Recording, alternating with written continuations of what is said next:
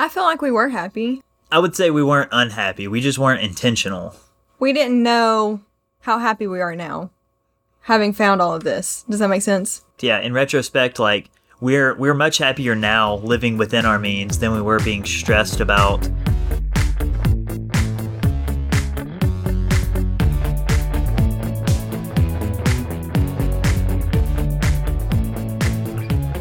Welcome to The Fi Show, where you'll get a behind-the-scenes look into financial independence. Here's your host, Cody and Justin. All right, everyone, welcome to another episode of The Fi Show. Well, let's first check in with the co-host, Cody. What's up, man? Hey, what's up, Justin? Doing pretty good. I'm actually heading out to Florida in a few days, so even though we're getting this nice weather in Massachusetts, I'm going to enjoy some either nicer weather down in Florida. How about you, man?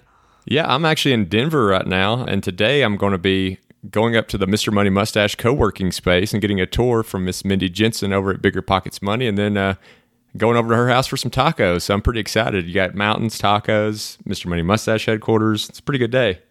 Can't ask for much better than that, and you cannot ask for much better guests than the guest we had on this past week. Justin, what did you think about the episode? I mean, it's just an incredible episode to have somebody go from one property to 11 properties. And let's not forget that this was done in under 2 years. But before we hop into today's episode, I just want to take a second to talk about the side hustle course that I've mentioned in the past few episodes, because I've gotten a bunch of messages on all different social media platforms and email, and I thought it would just be easier to address it here.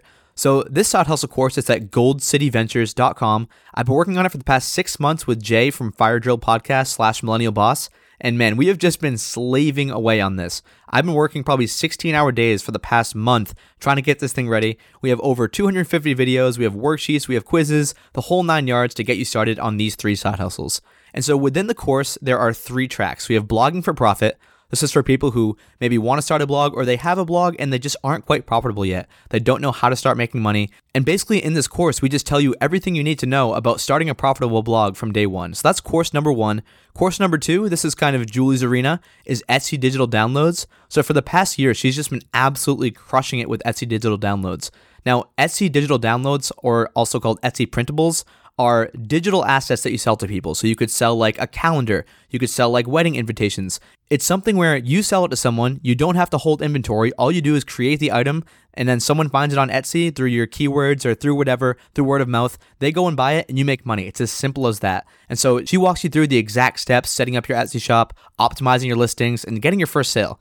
And so the third leg of this course is the freelancing section. And with this freelance toolkit, that's what I'm calling it, I'm going to teach you all the things you need to know about becoming a successful freelancer. So I have made thousands of dollars over the past few months freelancing. As many of you know, I quit my corporate job back in late January of this year, 2019. And one of the main reasons I was able to do that was because of the money that I was bringing in freelancing. Yes, I was building all these businesses on the side, but freelancing is one of the quickest ways to make money. Like, you could literally go write a freelance article tomorrow for a publication and get money for it.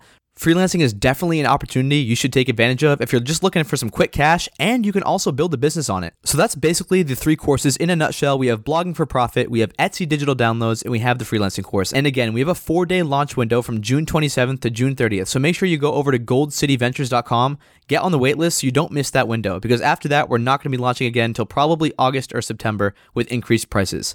So get in while you can. We have been putting so much work into this course. I cannot even tell you how many nights that I have probably sacrificed more sleep than I should have, but super pumped to launch it. It's going to be a lot of fun. We have Facebook groups for accountability. There will be other people going through the course with you. Again, it's at goldcityventures.com.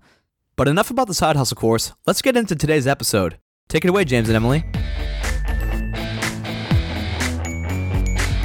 So my dad, he supported the family. My mom wasn't able to work. She had MS, or she still has MS. So my dad supported the family. We have always been on a budget. They follow Dave Ramsey. So they try to teach us, obviously that credit card debt is bad. Any kind of debt is bad. They've always been frugal, but not cheap. Used cars, hand-me-down. I got hand-me-down clothes, not getting, new frivolous things. So that's kind of been my background. So I feel like whenever I got on my own, that kind of stuff didn't stick, because I would, make money and then I would immediately spend it on shopping online, getting clothes, shoes, stuff like that. So my backstory in finance is that I have zero backstory in finance. I grew up in a family where we didn't have any money to speak of. practically. On a very serious sense, we didn't have any money to throw around, so you couldn't misspend it, essentially. And we would buy used everything. I mean, like thrift store for clothes. I was getting hand-me-downs from cousins and friends at school. Had cars repossessed and broke down and all that kind of stuff. And, growing up, there was no debt to speak of because, like, credit cards were the devil. Debt was the devil because you didn't have enough money to pay for the debts that you didn't have enough money to pay for the things that you already had, much less any debt that you tried to take on with credit cards or anything like that. And so I grew up in the mindset, it wasn't Dave Ramsey preaching, to keep money in envelopes. It was have any money in your any account at the end of the month and you would be okay as long as you didn't have a credit card and have debt. Okay, so now we got a pretty good lay of the land of kind of how you were raised and brought up, but what about this kind of middle ground between then and obviously you guys figured it out at some point, but what was it like graduating high school, going into college? Did you both get degrees? What kind of careers were you looking into? Just walk us through the rest of your start. So we actually met at the community college, which was one of our easiest ways of keeping costs low. I had a ton of financial aid from FAFSA just because my family's income was so low that practically paid for all my schooling at the community college.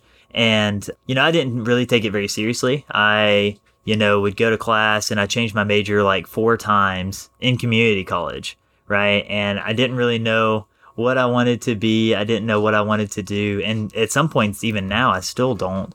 But we actually met in a math class that I actually dropped, which makes sense because I wasn't taking anything very seriously at that point in my life. And I actually didn't graduate then. I ended up taking a couple of years off and then I went to another university. And then I realized that I already had enough credits for my associate's degree. So I actually graduated with my associate's degree in business administration. So that's what I'm doing with everything that we have now is because, or not necessarily everything, but like my job and, all of my things are just from an associate's degree. It's not like I have some, master's or bachelor's or doctorate degree. My qualifications are that I have an associate's degree and I have a background in health because I took some nursing classes that, again, I changed my major from. So that's kind of where I come from. I tried to apply for scholarships and financial aid and stuff like that, but my dad always made too much money for FAFSA or anything like that. But that doesn't take into account that I never saw that money. It's not like, we had a bunch of extra money laying around and stuff like that. But my parents helped me out paying for my first 2 years at community college with the expectation that I would pay for my last 2 years, but it ended up being 3 years. But I was able to pay for that out of pocket. Well, with a little bit of help from James too. So, we both came out of school debt-free. And from there, we got full-time jobs. Never did get new cars or anything like my family would like for me to have. So I'm still driving my beater from when I was 16 years old. But I never did go and get higher education, even though that's kind of been in my field. It's kind of, if you want to get anywhere or, move up in the company, you kind of have to have a higher education. But. And what is your field? Systems engineering. So like I guess any kind of engineering, if you want to make more money, move higher up in a timely fashion, you kind of have to, get higher education. Well, don't say higher education. Well, that makes it sound like it's college. Well, it's a master's degree, a doctorate doctorate. Yeah. And just running with that same topic. So when you do graduate, what are you both earning? And then what did it look like? Because it sounds like neither one of you had access to much money. So I can imagine from my own experience what that's like when you first graduate and you get your hands on some money. So how much money did you have your hands on after graduation? And then what were you doing with it? So I was making $60,000 a year starting out. Yeah, and I was making whopping $35,000 a year. So combined almost $100K, which we thought we were rolling in the dough. We were rolling in the money. Yeah, but at the same time, it wasn't accumulating at all because we were blowing through the dough quicker than we were rolling in it. We thought we were doing good just having $1,000 in the bank account, much less, an emergency fund was never a priority. Yeah. It wasn't even something we spoke about. And this is to put this in perspective, we live in one of the lowest cost of living metros in the country. It's the best place to live if you want high pay with a low cost of living just due to all the engineers that we have and things like that. And so for us to not have anything, it means we were really trying hard to not have anything. And so knowing you guys now, I mean, you're spending what, 95, call it 70 grand take home pay between the two of you. What in the world were you spending 70 grand on straight out of college? Could you give us a breakdown of your expenses? Going out to eat? Yeah, we bought a fancy condo, and I think that was probably the biggest one. You know, everybody says like worry about the big three. And we bought like a really expensive 1-bedroom, 1.5 bath condo. You know, it had an astronomical HOA, and I think HOA and mortgage and all together was like $1,500, a little over $1,500 a month, which in our area was like really high. And then we would go out to eat because we lived in this fancy condo. It was right above a bunch of restaurants, and so we would go out to eat. And then like literally any way that you can think of wasting money, that is what we did. Like we bought track spikes to start running. We bought a kickball for me to practice for a work league like kickball team. I went and bought a kickball so that I could practice. Like it was like things like that. Like that's how competitive he is. Well, that too, yeah. But like money would just come in and go right back out. Just any way that we could think of that we thought it would be useful, we would just get rid of it as quickly as it came in. And let me just for the record, right, y'all are in Huntsville, Alabama? That's correct, yeah. We are. Okay. And so, like you said, it's kind of a lower cost of living area, but y'all are spending $70,000 a year. I would like to ask, were you happy, Like, did you feel like, because I imagine if you were, would it not be hard to kind of ever stop spending money that way? And then how in the world did you come across something that made you kind of stop in your tracks and change paths? I feel like we were happy. I would say we weren't unhappy. We just weren't intentional. We didn't know how happy we are now, having found all of this. Does that make sense? Yeah, in retrospect, like, we're much happier now living within our means than we were being stressed about. I mean, I wasted money on a kickball and track spikes. Am I going to be able to buy this month? Like whatever X is, whether or not it was paying the mortgage or whether or not it was going out for another meal or buying tires for a car or whatever it was. So, I mean, we were happy just in the lifestyle that we were living because we just didn't know another way. And so what was the introduction to this different kind of lifestyle? Like, did you just stumble on a blog or you saw something on TV or you listened to a podcast? What was like that light bulb moment that made you say, wow, there's another way that we can do this and we could retire in, like 5 years from now? It's a pretty short timeline. Yeah, so it was 3 years ago, and it was in July of 2015. 16. Sorry, yeah, July. It was in July of 2016, and I was at work at a physical therapy company that I work for, and there was a patient there who was just talking, having a conversation with her therapist, and she had said, if I had found out about this blog 10 years ago, my husband and I would be retired right now.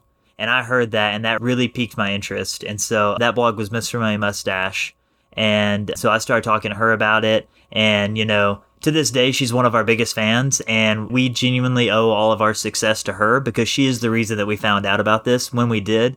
And it just happened to be that we were in the right mindset at the time, that we were open to new ideas. We had just gotten married. We hadn't we were starting out at pretty much ground level. Like, it wasn't like we were starting out 10 steps behind because we had all this debt and things like that we could say, oh, that might work for them, and have all these limiting beliefs. So it just so happened that it came at the perfect time for us. I feel like we also weren't set in a certain lifestyle, too. We were still newlyweds. We hadn't found our groove, I guess. Mm-hmm. So we were still trying to learn to live together and, share everything.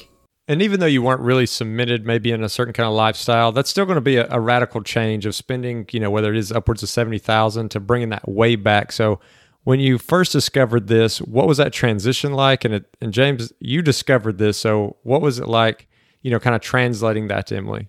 Yeah, that's, I didn't come across as well as I should have. Absolutely not. Unfortunately, it's just the way that my personality is. I'm 100% in something or not. And so this was something that I was 100% in. So, one day she comes home from work and I've already gone in and fiddled with the hot water heater and cut the temperature down on it. I've cut the air conditioner to a lower setting so that it's not working as hard. I've done so many things already to the house, just little things that I could do that I stumbled across while I was reading across the blog.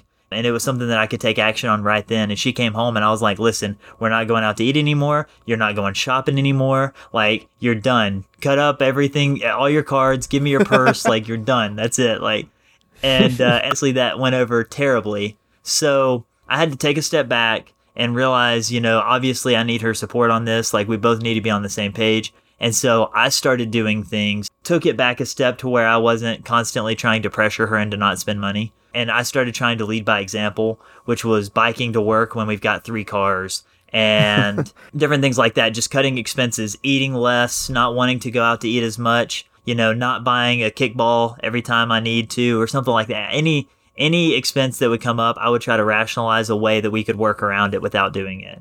And so I think that by doing that, it might have gotten her a little more invested at that point. Well, and also for me, I have to take a little bit to warm up to an idea. At first I could be like, no, absolutely not. But then I have to go into my own head and think about things and, kind of look at it from my perspective, I guess, and kind of think about it and come to my own conclusion that way. So I want to preface my next question with just a quick question. So in 2016, you discovered financial independence, or at least Mr. Money Mustache. What did you cut your spending down to, say the following year? That's a good question, because at that point we were still in our condo and we don't have the extensive spreadsheet keeping that Justin has. So I would probably say we went from, spending 70 or 80 grand a year to maybe spending 35 or 40, maybe cutting that about in half. And obviously since then we've cut it even more than that. I wanted to preface this next question with that because something that I struggle with is just I'm sure you are living differently than most people in your age demographic. For some context, James is 28 and Emily is 27? Is that right? Yes, that's okay, correct. so I can imagine you're living a lot differently than a lot of other people in your age demographic. If people are just starting to make real good money, they're 27, 28, maybe they've got their first promotion. Has it been difficult keeping the same friends and hanging out and doing normal stuff? Do you feel like you're depriving yourself and not being able to do things that quote unquote normal people are doing? Yes and no. I feel like it is hard to find friends, and I guess we don't really, in a way, have the same friends, but it's also, they have moved up to different cities, and they, are married, have kids, or, it's just hard to see them, very often. But I also feel like it's family, I guess. It's just hard to hang out with certain people when you don't have the same interests, too. So, their interests could be shopping or going out to eat and stuff like that, but it's hard to have a conversation whenever you don't share those same interests. And the only way that you can spend time with them is by going out to eat or shopping or something like that, and hard to find the common ground. I think it's also easy to look at it as, okay, we're growing apart from these people because of X, which would be X in this case would be financial independence, right? Because we are focusing on saving money, we are not hanging out with these people as much or these people as much. But a lot of these people don't live near us anymore. And so we just it's just a natural progression, I think. And it's easy to say that it's because of financial independence. But even before we were trying to pursue financial independence, some of these people we didn't see very often. And so it's easy now to say okay, well, because honestly, at this point, the only thing that we would have in common is that we would spend money on meals at restaurants. And if that's the only thing you have in common, then there's not really a whole lot that you can connect on. And so by eliminating going out to eat and using that as the catalyst for a conversation with these people, then, you're just naturally going to grow apart anyway. I think that's a really good point and something that a lot of people in this space can struggle with. I know for me, the people around me, they've gotten to know who I am and they know what my deal is. And they know if I go sit down at a restaurant just to conversate with them, but I don't eat, it's not being weird. That's just my shtick, that's what I do. But once you get to a certain point, right, where you've cut back your expenses as much as you possibly can, your income is what it is. What did you look to next to try to accelerate that path towards financial independence? Because I know you said you're either 100% in or 100% out, and it sounded like you're 100% in. So what was the next thing you looked towards? So we looked into investing in real estate to accelerate our path to financial independence. James, being his personality, went headfirst and did all the research that he could on investing in our market and, all the real estate blogs that are out there, what we needed to look for when it comes to the 1% rule and renting and buying and, I don't know, just a whole 9 yards. All right, Emily, so James goes all in. I mean, what are the next steps? Does he literally just go out and is James this hardcore that he goes out and he's like, hey, babe, I bought a house yesterday? Or what was that kind of whole process like? Like, did you guys both look at houses together at auctions, or did you go on the MLS or on websites like Zillow? Like, what was the actual process like of getting that first property? So I guess technically our first property would be the condo after our extravagant loft. And so actually wasn't on the market. It was one of the Make Me Move listings on Zillow.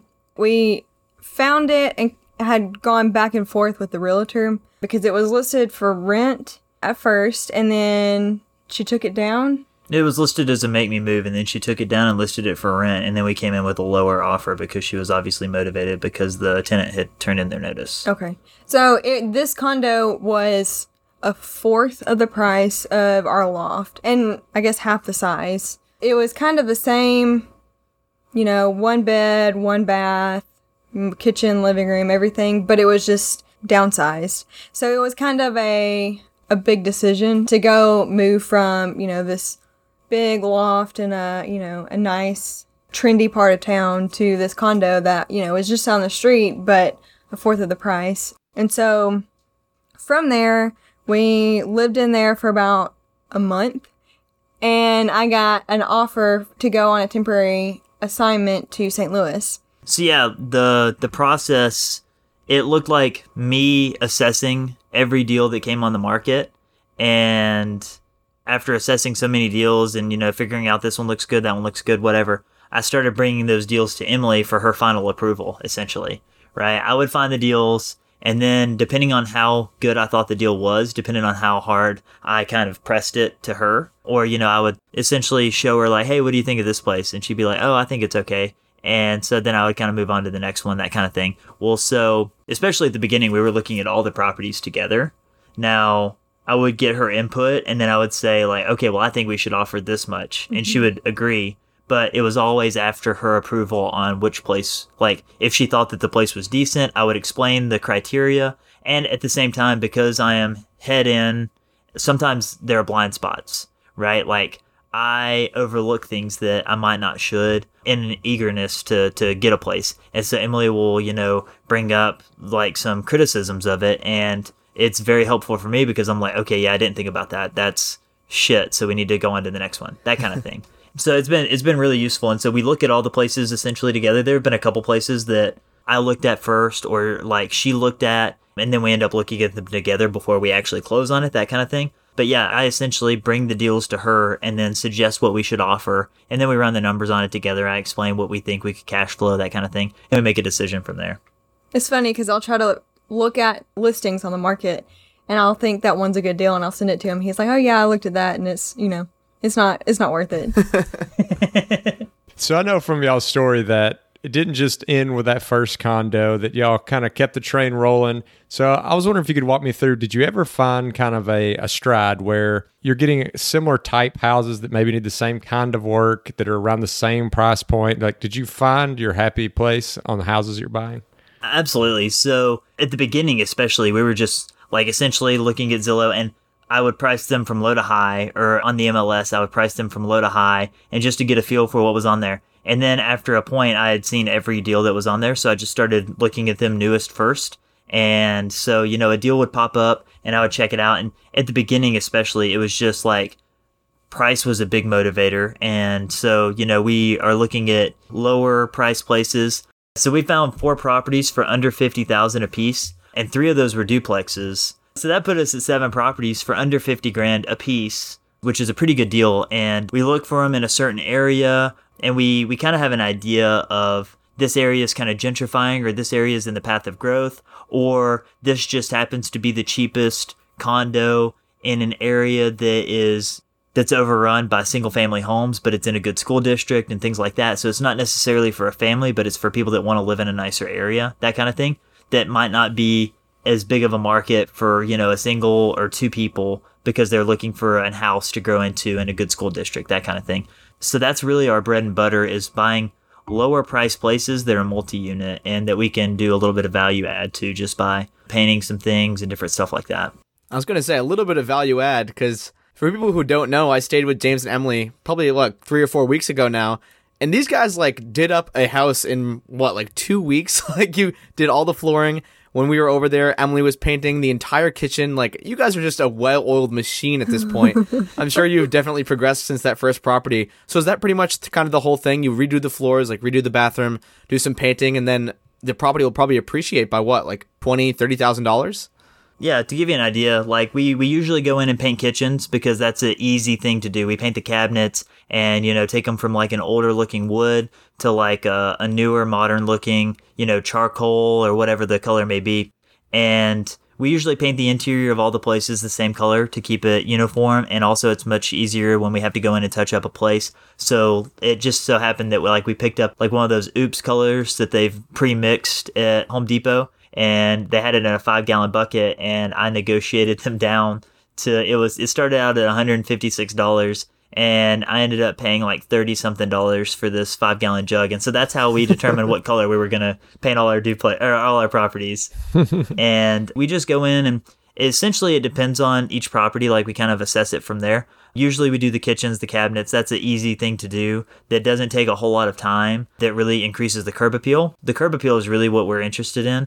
Some places, if they've got really bad carpets, then we'll pull it up and replace it with, luxury vinyl planks or even new carpet if the floors are bad enough. But yeah, that's essentially what we do. It's not a whole lot of structural stuff. All the kitchens stay in the same places, all the bathroom, all the appliances stay in the same places, and we just go in and try to paint because it's amazing what, a little bit of paint will do, and some flooring will do for some curb appeal. Awesome. And just to give us a frame of reference, how much time was between when you bought your first place to when you bought your last? And then how many units is that total? So this weekend, 2 years ago this weekend, was when we bought our first duplex. Just under 2 years. Yeah, it's been just under 2 years for us to get 11 units. Wow. So just under 2 years to get 11 units. How are you paying for these things? How are you financing them? So we're actually going through a traditional mortgage lender. When we first went with this lender, we let her know that we were going to be investing in multiple properties and obviously getting more than one mortgage. And so she kind of took that and ran with it and tried to work with us in trying to find, run my credit, run James's credit, see who gets the best interest rates, put so many in my name, put so many in James's name, stuff like that. So we're just doing traditional mortgages. So, yeah. Yeah, we pretty much told her at the beginning that we wanted to buy, 10 or more. And so at that point, she obviously knows the lending criteria. And after 5, it gets pretty stringent. And so she would strategically put one in my name and then one in Emily's name and then one in my name. Or, Emily got 2 in a row, that kind of thing. It just depended on how our credit recovered, who could get the better interest rate, what they thought would go through underwriting quicker. That's the way that we've been financing all of them. All of them have mortgages right now. Even though they're such low-priced properties, we've managed to find places that'll give you a mortgage for around $30,000 or $35,000 since we're putting down payments on all these places. So that's been a pretty good thing for us. So if you're putting down $10,000, $15,000 on each of these houses as a down payment, are you doing anything else other than real estate? Are you 100% real estate? Are you taking any money and investing in 401ks, IRAs? Yeah, so we max out 401k, and then we max out IRA, and then anything left over from that, that's what we pour into real estate. Now, with that being said, we're not maxing out both of our 401ks. Emily's 401k is getting maxed out, and then we're maxing out both of our IRAs, and then anything after that is getting put into real estate. Yeah, just the extra scraps into your 11 properties in 2 years. So we have a lot of finance nerds, myself included, listening to the Fi Show. Could we just get into the numbers a little bit? What is the net cash flow looking like on these real estate properties? And at what point was that net cash flow actually covering your expenses? Because we didn't even get to what you spend now. I know the year after you said you're down to 35 or 40, but now you're spending what? So we're probably, I think, if we get down to the nitty gritty, we're around 12 grand or under. I actually think it's under 12 grand, but Emily seems to think that. No, I was going to say not counting the money that we have to put into our properties. Right. Okay. So not counting any investments into real estate, anything like that, because those are kind of their own animal. We're spending less than, I think we're probably at 10 grand a year. So to give you an idea of what that $10,000 looks like, we live for free. We live in a mother-in-law suite in a single family home that we bought. And so our tenants, by their rent, pay for, all of our living expenses. They cover the mortgage, the utilities, the internet, literally everything. So we're living for free. And we don't eat out very much. We spend $40 a week on groceries. We travel hack, so we use credit card points. And so some people are probably wondering, how do you travel hack with credit cards and hit the minimum spend bonuses? We end up using a lot of the real estate purchases, different things like that to maximize those points. And so we travel for free. We don't spend a lot of money on food. We both drive really old vehicles. We bought a 2007 Nissan Versa 2 years ago, right at 2 years ago now. And we bought it for $2,000. And that's a story that we really haven't told a whole lot of, is that we ended up buying after we got married, we ended up buying a Volkswagen Golf TDI. And it was one of the ones that got recalled with Dieselgate. So once Dieselgate got announced, all the prices just plummeted on TDIs and all Volkswagens really. So we ended up buying one before they announced what the recall and what their resolution was going to be. So we bought it for $9,000 and we ended up selling it back to Volkswagen a little over a year later for $23,000. So that was, and then once we sold it back to Volkswagen, we ended up taking $2,000 of that and buying this Nissan Versa. And so Emily drives a 97 Camry. I drive a 07 Versa that we got for $2,000. And we really don't spend that much. There's not a whole lot of discretionary spending. We eat out occasionally. We eat out with friends mostly. We don't really go out by ourselves. We prefer, a night in to a night out. We work on the rental properties together. We do a lot of things together. We bike and stuff like that. But a lot of our spending isn't for happiness. It's for necessities. The rental properties surpassed our spending because our spending is so low pretty quickly. It only took 7 or 8 properties to really surpass what we were spending. And the last few that we've gotten have been kind of higher income properties, higher price, higher income. And so now we're more than triple actually what we spend in a year off of our real estate income. So we are the cheapest fat fi you've ever heard of. So if you're at triple what you need coming in, it sounds like you're probably at a good place to go do whatever you want to do. So what does the future look like? How many properties is enough properties? And just what does the road look like going forward? So we think that 10 is really the number. We've got 11 now. So we're actually we've listed a property. So to be the quick accumulators, now we're trying to sell off one of them that's just got the highest interest rate. It's the lowest cash flow and it's the highest mortgage amount. And so we're actually selling that one off, just kind of paring down, getting down to what we really think that we need. Plus, we're going to net a little bit of money off of it because the market's so hot right now. So our end goal actually is to move to Cyprus later this year, which is a little island in the Mediterranean. And actually, we're going to continue to live in a mother-in-law there because Emily's grandparents have a house there. And she just got her EU citizenship and I've applied for mine. And so we're going to rent the mother-in-law apartment from her grandparents and we're going to renovate it a little bit, fix it up with some of our newfound skills in real estate and renovations and things like that. And so that's going to be keeping us occupied for hopefully the rest of the year after September. And so does that mean you're both quitting your jobs in September? Absolutely. I think a little before September, hopefully.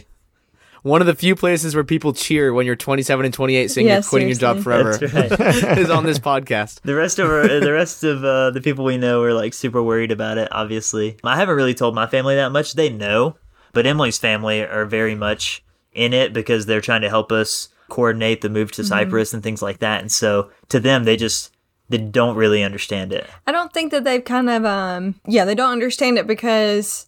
One, they don't understand quitting this early, but it's almost like they think of it as a pipe dream. Sometimes it feels like that to me too. Admittedly, if you have no idea about FI and you haven't really prioritized finance and your 27-year-old daughter comes up to you and says, hey, we've got a couple rental properties and me and my husband, who has convinced me to do this, are going to quit our jobs and move abroad, right? Like, you would think that it's one of those things like, okay, she's got some far-fetched idea again, so I can understand the skepticism, especially if you don't understand the math behind it. And it's not hard to understand, but you still have to be an open mind, or you still have to have an open mind when you're learning about it to really grasp that it can happen.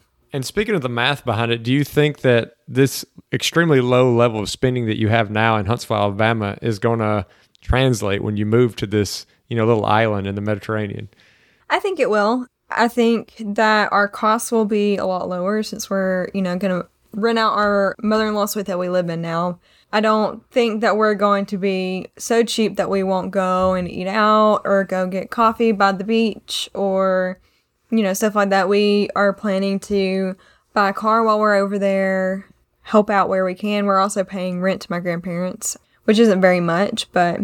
Yeah, we've projected our spending, and it actually comes out like not counting, buying a car and renovating the house, which to us isn't going to cost that much anyway, because we're going to do a lot of the DIY stuff, and we're going to buy an old used car just like we normally do.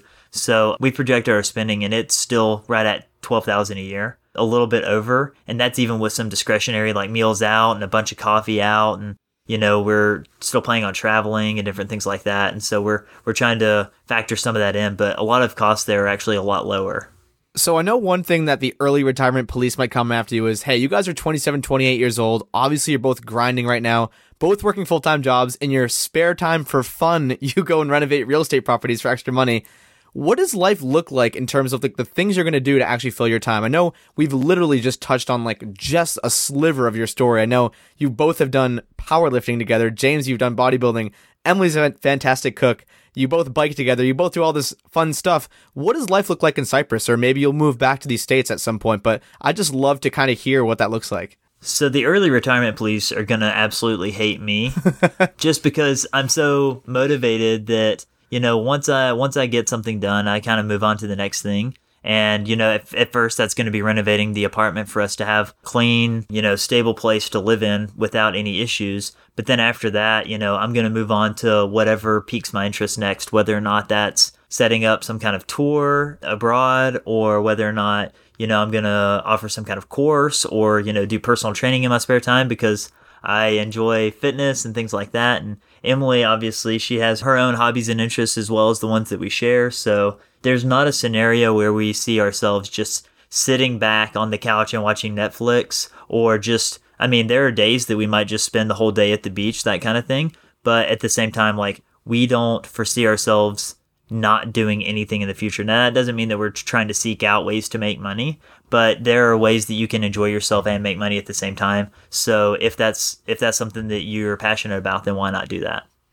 Speaking of me being a good cook, I would like to utilize my time over there with my grandparents. My grandmother is an amazing cook, and I would like to learn all of the traditional Cypriot recipes, kind of take notes of those and have recipes. Because, my dad knows the recipes, but he also, he doesn't write them down. It's just oh, you put a little bit of this and that in there kind of thing. So it would be nice to learn from her and be able to recreate those, but also to kind of, hear their stories too, I guess. But we also want to learn Greek whenever we get over there. Some of the universities over there offer free Greek classes to people. We also want to tour the island. Whenever we go over there, it's a lot of visiting family. We don't really get to explore and drive around and stuff like that. So we like to do that and travel around Europe. Travel to Portugal, Malta, the cheaper places at first.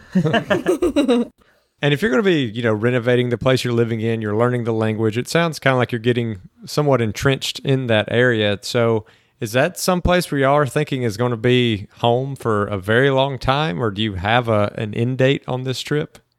At least long enough for Cody to come stay. I'm kidding. You're kidding. No.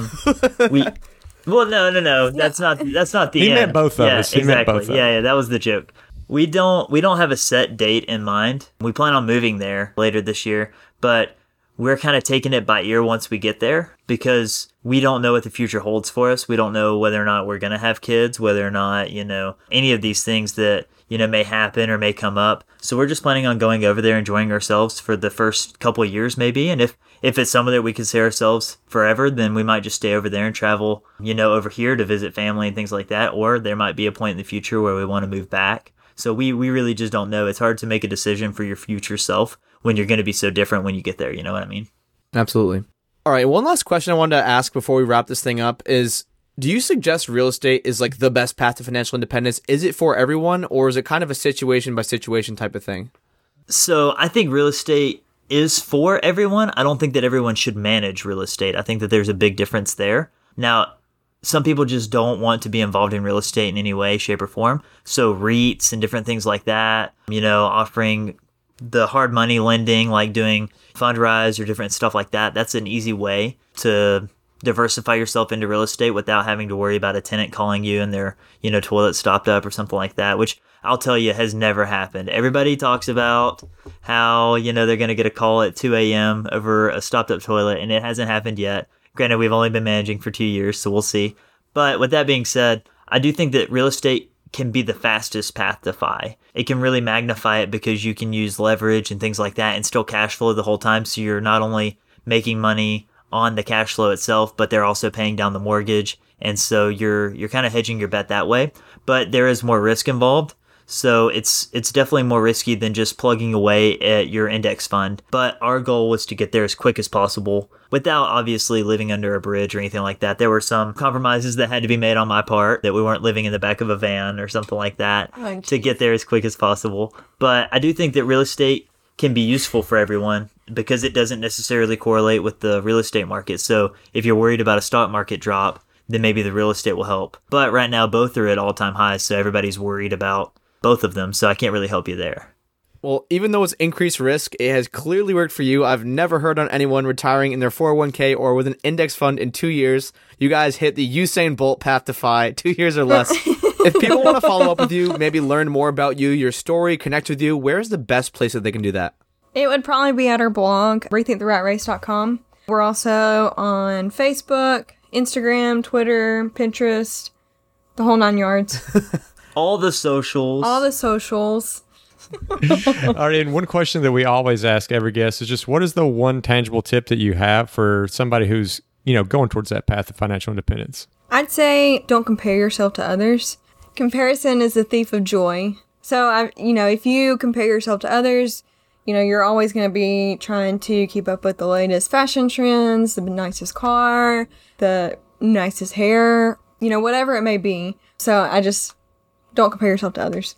My one tangible tip for people that are getting started on the path to FI is you have to start somewhere, right? Whether or not you want to jump in real estate, whether or not you haven't even started your 401k, whether or not you haven't saved anything or started a budget, just start and track your spending. I think that tracking your spending is probably the most important thing to know where the money's going. If you don't know where it's going, then that's probably your biggest problem right now, is that it's seeping out of holes that you can't fill and you don't know where they are. That's the problem, right? At least once you track your spending, you can see where the holes are and start to try to plug them there. All right. And so the last question of the podcast, and obviously the most important question, is the wildcard question. I'm not prepared. Justin's not prepared. You guys are definitely not prepared. So when we kind of get into this frugality mindset, I know you guys literally cut your spending down by like 85%. And at some point in that path, I've been very guilty of this. Sometimes you over frugal to the point of being a cheap weirdo. I want to hear the craziest cheap weirdo story you have as a couple. Okay, so this story is about me, but James tells it better. Well, he's better at telling stories, so I'll let him tell it.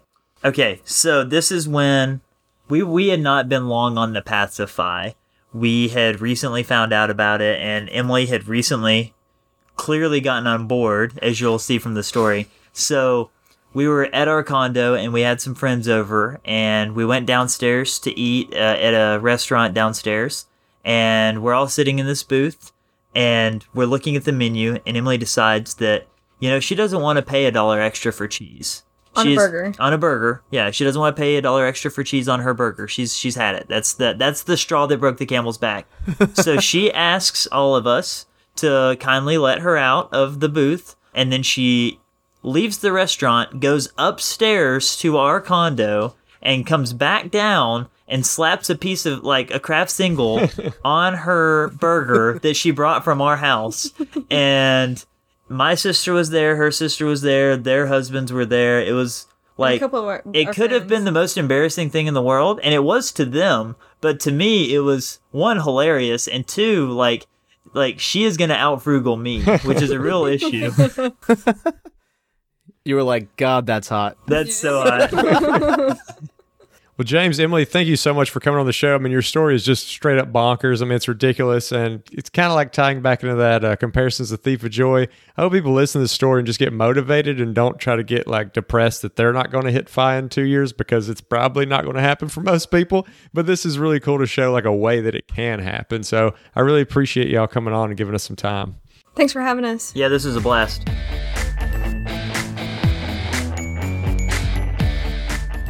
Man, Justin, this episode was a long time coming. I know James has been bugging me. He's like, hey, haven't seen myself on the podcast yet. And I was just so excited to finally get James and Emily on, because their story is honestly insane. Yeah, I mean, it was pretty crazy. It's like neither one of them came from a background where they really talked a lot about finances, and James came from a very poor background. And then they kind of do what a lot of people do. You know, they graduate, they get normal jobs, and they start spending it all. And they get this condo that's way too expensive. But luckily for them, James discovers Mr. Money Mustache at work, and it kind of just turned their life around. And the fact that they turned their life around that quickly is just like the craziest story ever. Because I tell people about James and Emily, I'm like, I'm friends with this couple. They're 27 and 28. They're retiring this year.